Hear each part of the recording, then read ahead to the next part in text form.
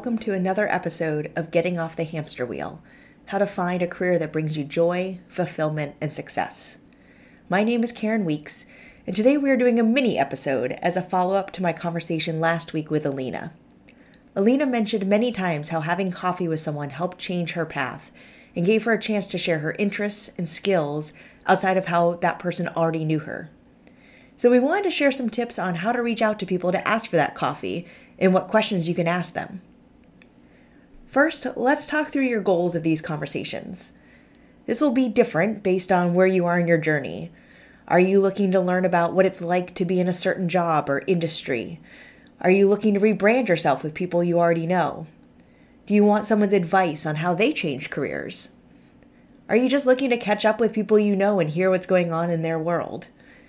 It's important so you know how to reach out to people and who to reach out to and share your high-level goals of the conversation when you do reach out. When I made the move to HR, I contacted a couple people in HR that were in my expanded network so I could better understand what they actually did.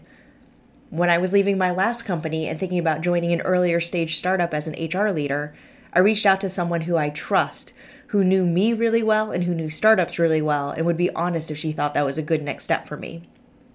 Those HR conversations over 15 years ago helped me learn a lot about the different areas of HR. That convo with a trusted friend and mentor led to my current job, and I had no idea they were even considering adding a head of HR at that point. So you just never know. So once you've figured out who to talk to, let's figure out how to actually find these people.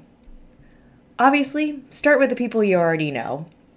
Friends, family, former colleagues, people from networking groups that you may have connected with at those meetings. Just think of anyone. Go through your LinkedIn list and see who fits the profile you've identified that fits the goal of the conversation. If you're struggling to find someone in your direct network, ask around.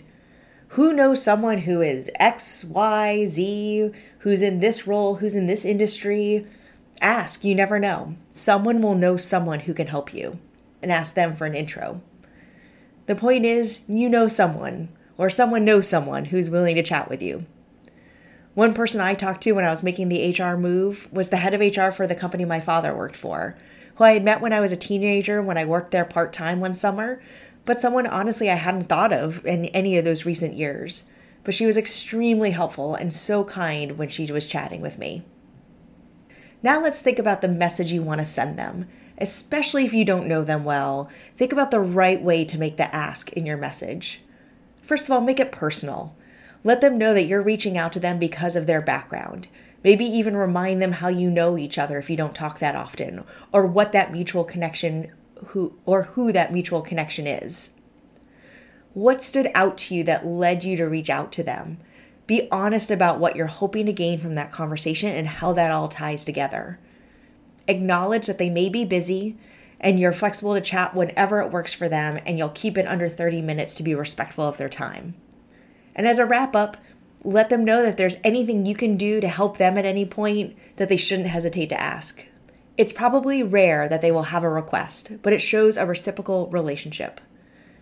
The people I tend to respond to on LinkedIn that reach out to me reference something in my background that's meaningful for them. For example, I see that you've worked for a lot of startups that are in the tech space.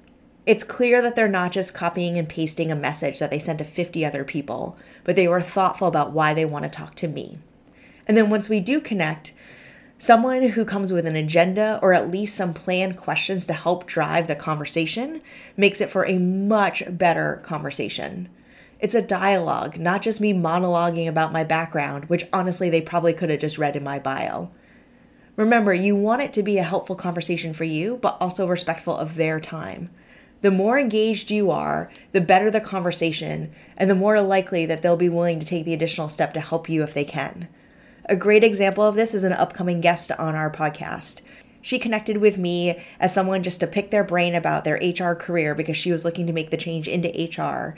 Months later, when I was doing this podcast, she was one of the first people I thought of to talk to about her career journey.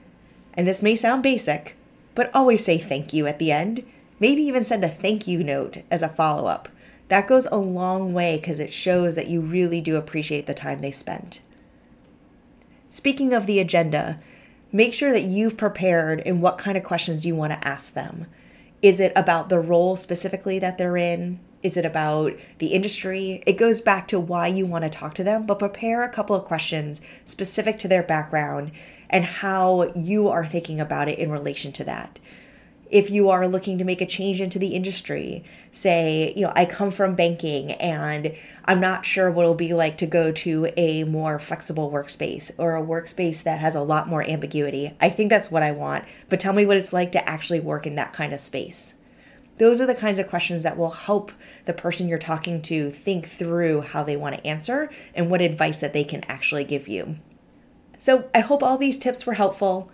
Feel free to reach out to me directly if you are looking for more advice or anything specific as you think about increasing your networking and having more coffees with people. I realize in today's world, all these coffees will be virtual, but that's okay. It's more about the connection. Thank you again for tuning in. This is now our third sort of episode, and I'm so excited to hear that these conversations are helping people. We'll continue to do these mini episodes in between the conversations with our guests. Our next episode will be another conversation with someone who made a change in their career journey.